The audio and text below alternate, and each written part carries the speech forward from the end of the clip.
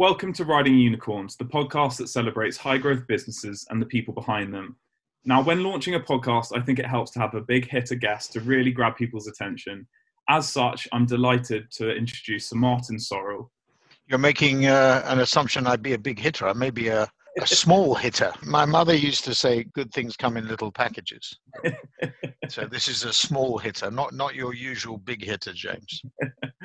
Well, Sir Martin, it's an absolute pleasure to have you on. Sir Martin Sorrell is founder and executive chairman of S4 Capital PLC, which is building a purely digital advertising and marketing services business for global, multinational, regional, local clients and millennial-driven influencer brands.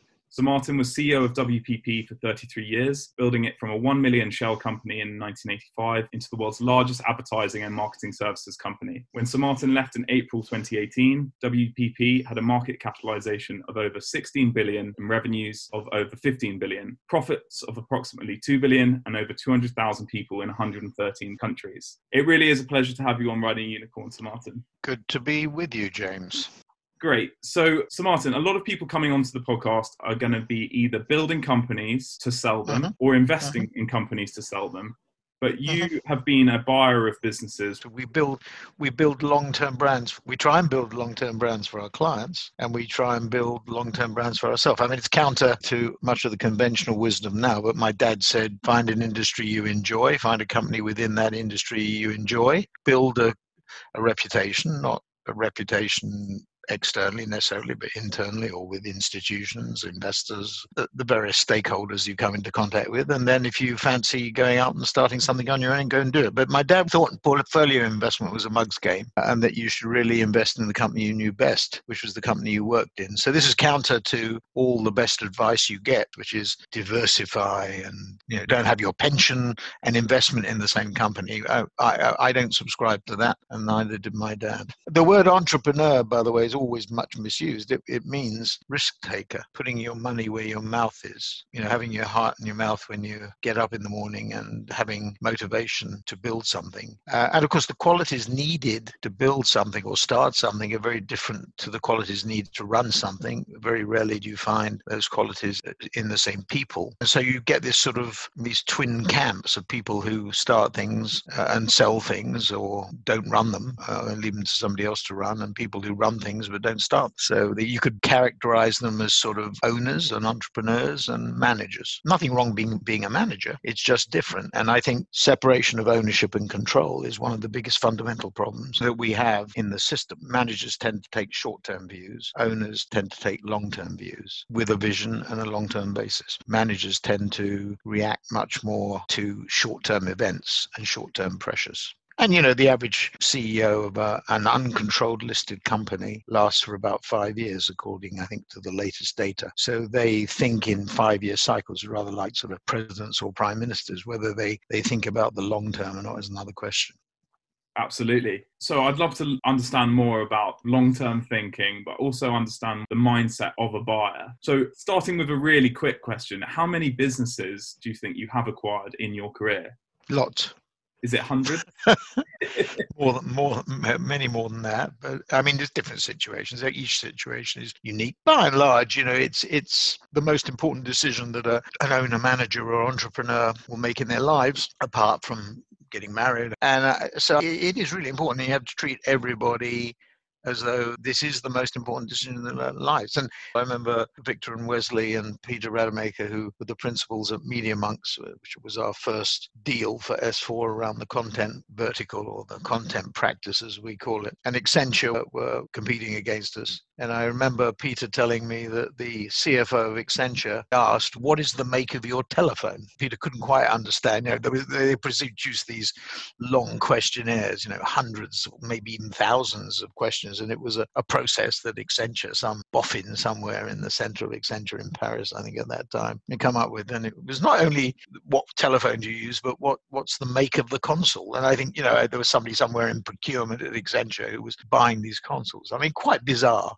And I think it drove Peter to distraction. And of course, he would then transmit his frustration to Victor and Wes, and they would throw their hands up in the air and say, what on earth? Why on earth do we want to be associated with these appalling people? This lack of understanding of how important every deal is, or every transaction is, because for the person on the other side of the fence or table or whatever, this is one of the most important decisions they'll make in their lives. And it gets treated as process, and you get bureaucrats dealing with it. And you're often only as good as your lawyer. I mean, your lawyer has got to have the same sympathy or empathy. Your banker has to have the same sympathy and empathy. And you really can't treat people like shit, to put it crudely. Yeah. And is that your unfair advantage? I'm sure there are people that take the same view. I don't think it's the unfair advantage. I just think you have to be highly empathetic and sympathetic. I had a conversation yesterday with a potential deal, and I would say establishing some sympathetic rapport with the principals is the critical issue. The first sentence of every conversation we have is, if you want to sell your company, we're not interested. If you want to buy into our philosophy, which is to build a new age, new era advertising and marketing services model, and to take down or disrupt or disintermediate the old.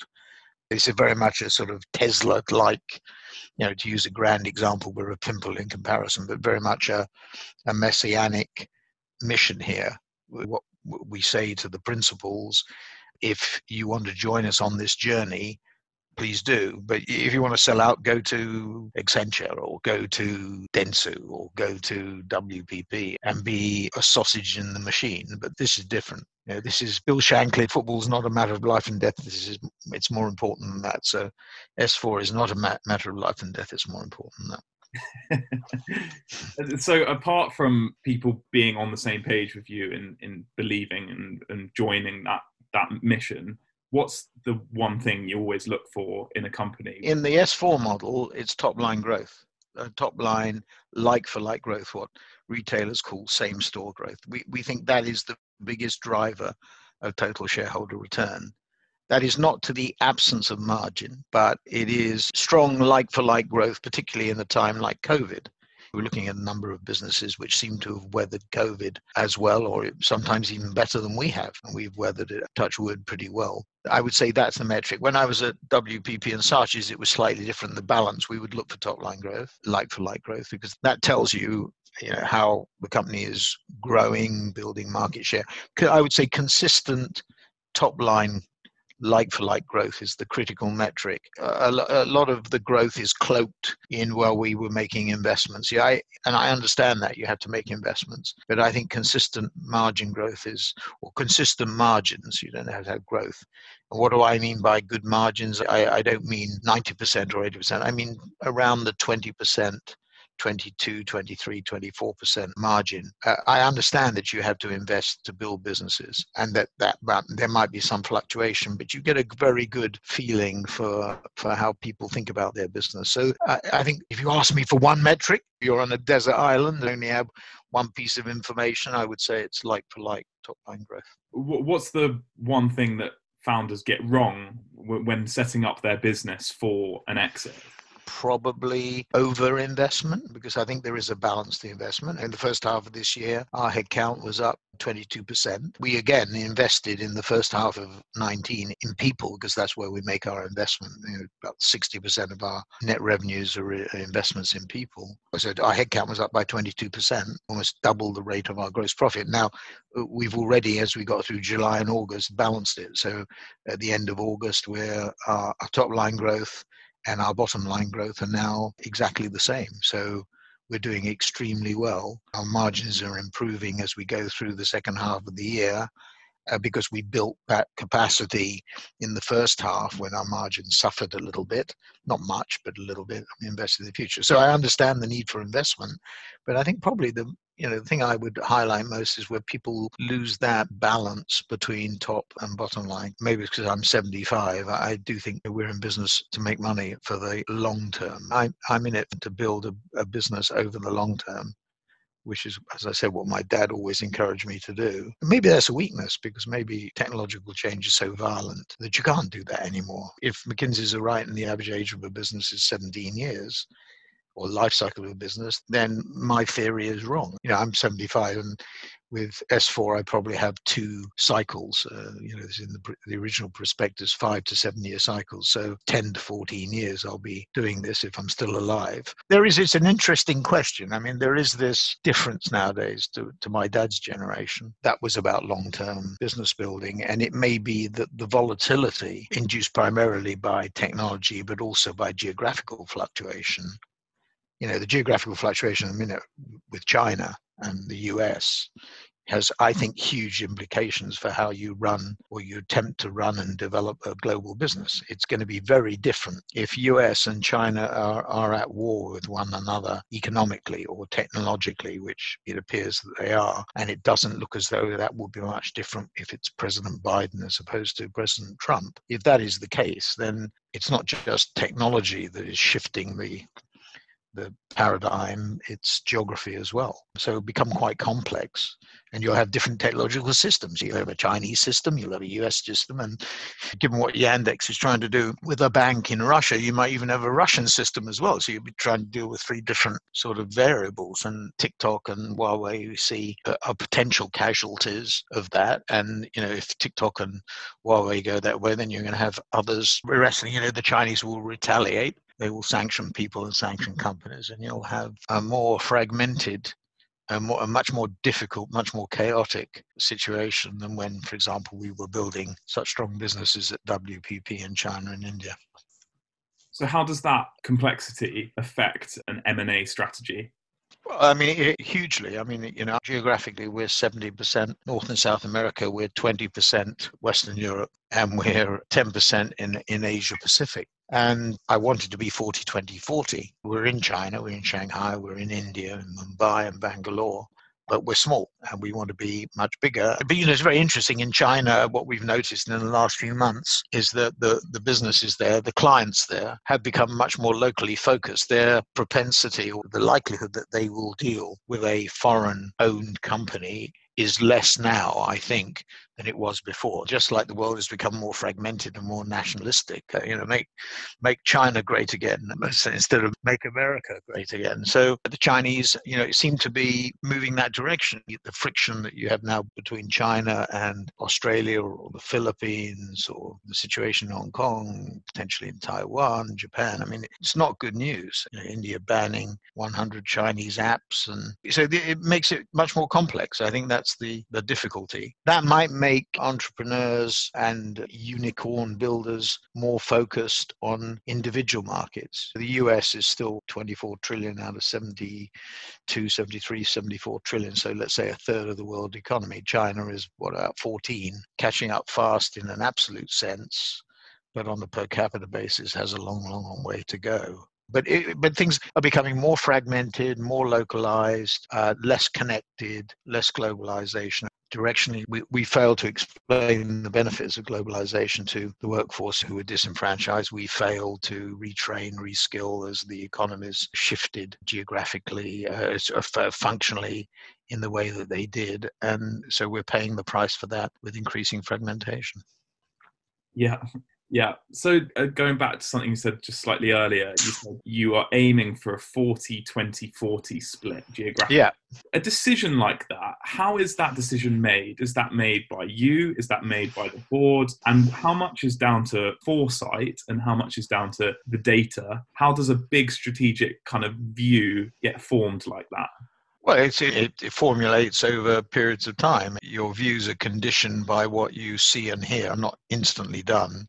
I would say it's something that was my view, and I talked to my colleagues about it and talked to the board about it. And I think at WPP we were a third, roughly. I think the balances have changed. North and South America become more important, and Asia, the bookends, becomes more important. I worry about Germany, France, Italy, Spain, and the UK. Even though we're coming out of the EU, I worry about that region of the world as a proportion of worldwide GDP, and I think it is on the long-term trend down, whereas I still believe North and South America and Asia Pacific and the Middle East and Africa will increase their proportion of worldwide GDP. I'd love to do a big deal in India and in China. the trouble is both markets are not transparent.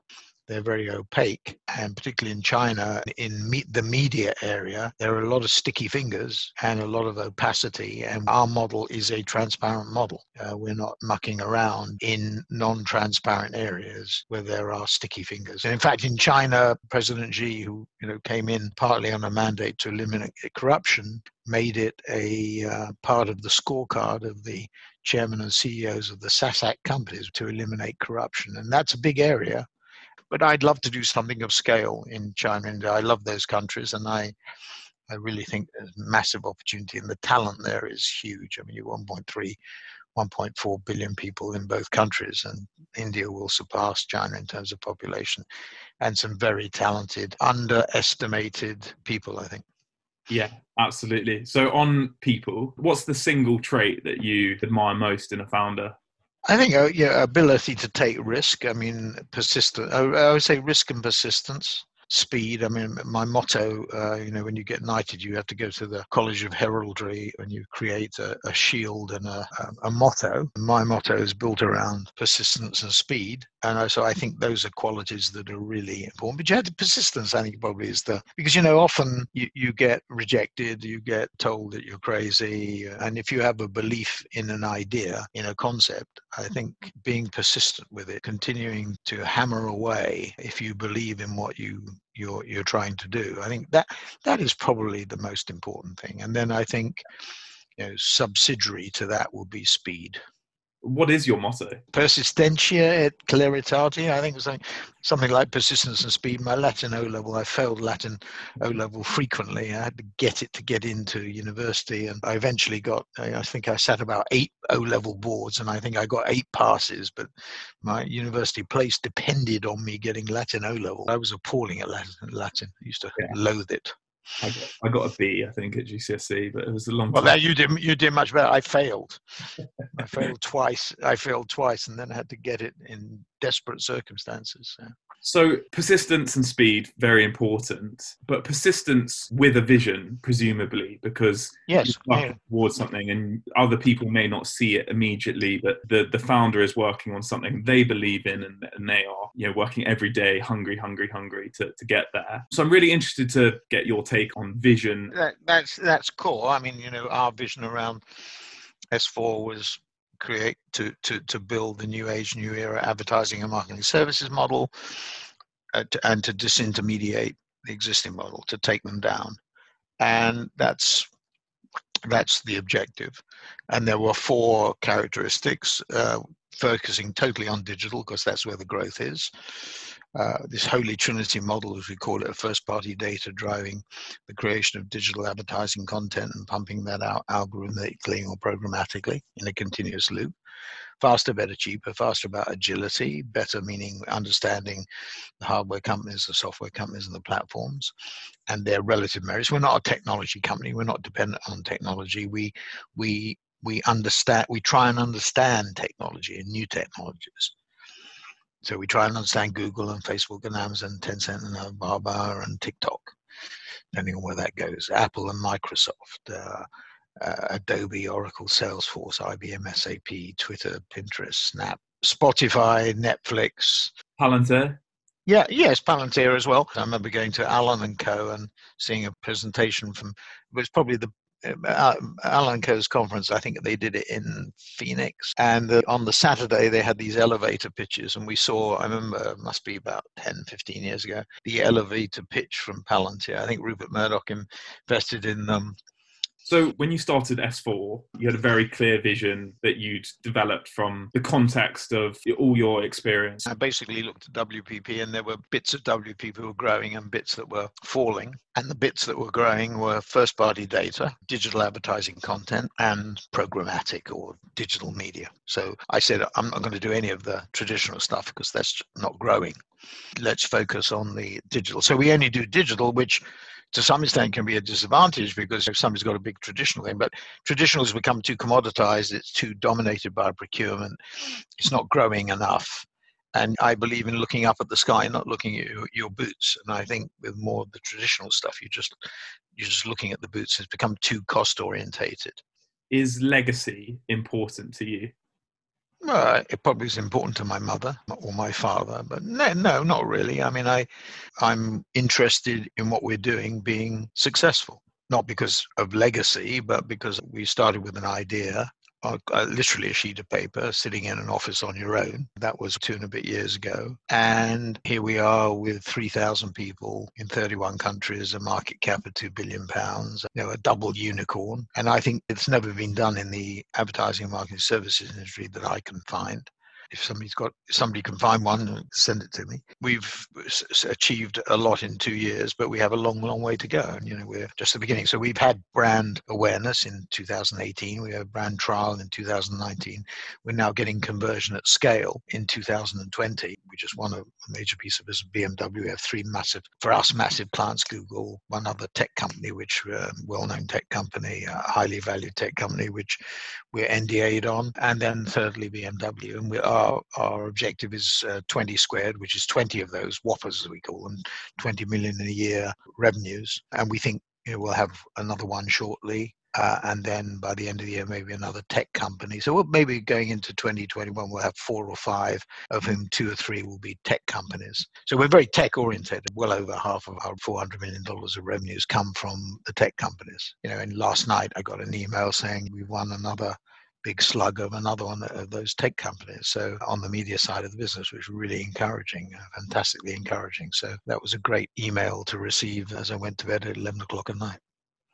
So do you still have those experiences where one email can make or break your... Yeah, absolutely, yes. I mean, that was the case. I mean, BMW adds 10%, it's 165 million euros over 5 years. That adds well over 30 a year. And of course, obviously, the scope of that's just for Europe. The scope of that can be increased over time.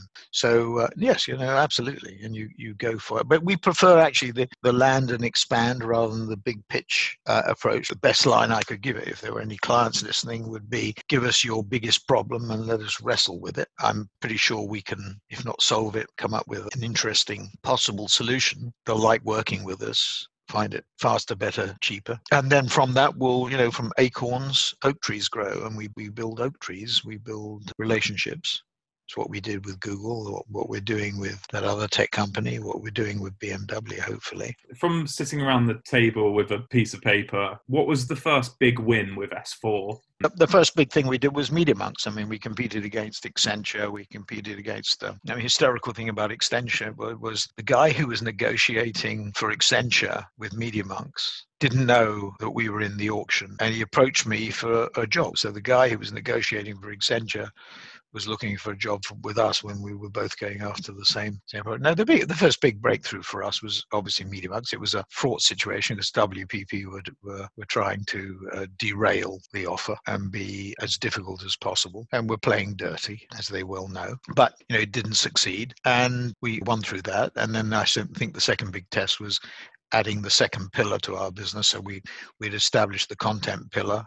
And then we added the pillar around data and analytics and digital media with Mighty Hive at the end of 2018. So we went into 2019 with our business in position, listed on September the 13th, 2018, so a little over 2 years ago. And the rest is history. Then we added 7 units to MediaMonks and 7 units to Mighty Hive. And we're bringing them together as one. You'll see as we go into next year, as we develop our unitary branding. So I was going to try and ask what happened between the paper and MediaMonks. Well, it came very quickly. I announced I was resigning on March the 14th, 2018. I had a month to clear up my bits and pieces in New York, basically, in London. So I left April the 14th. I think we formed the company in May, S4, which is a private company. And it was S4 at the end of June. I went to institutions and raised £50 million. So I put 40 of my own money in, and we raised 11 from 10 or so institutions on the understanding there wasn't a legal commitment that they would underwrite the first deal, which they did, and they underwrote it as a public company with the likelihood that we would inject it into a public company. We found this shell, Derriston, one of Nigel Ray's shells, and we injected it. And since then, we had a reasonable start as a result of that. Raised money for Mighty Hive at the end of 2018. did another raise, and then another raise. We raised about a total of £450 million. I put in myself about 60 of it, and market cap now is 2 billion. So, I mean, definitely living by your motto of speed there. I mean, that's pretty quick. Yeah, well, I mean, I'm old, so we have to get cracking. I mean, it's amazing, really. So on a sort of day-to-day level, what's something that you think you do that allows you to be quick that maybe others don't?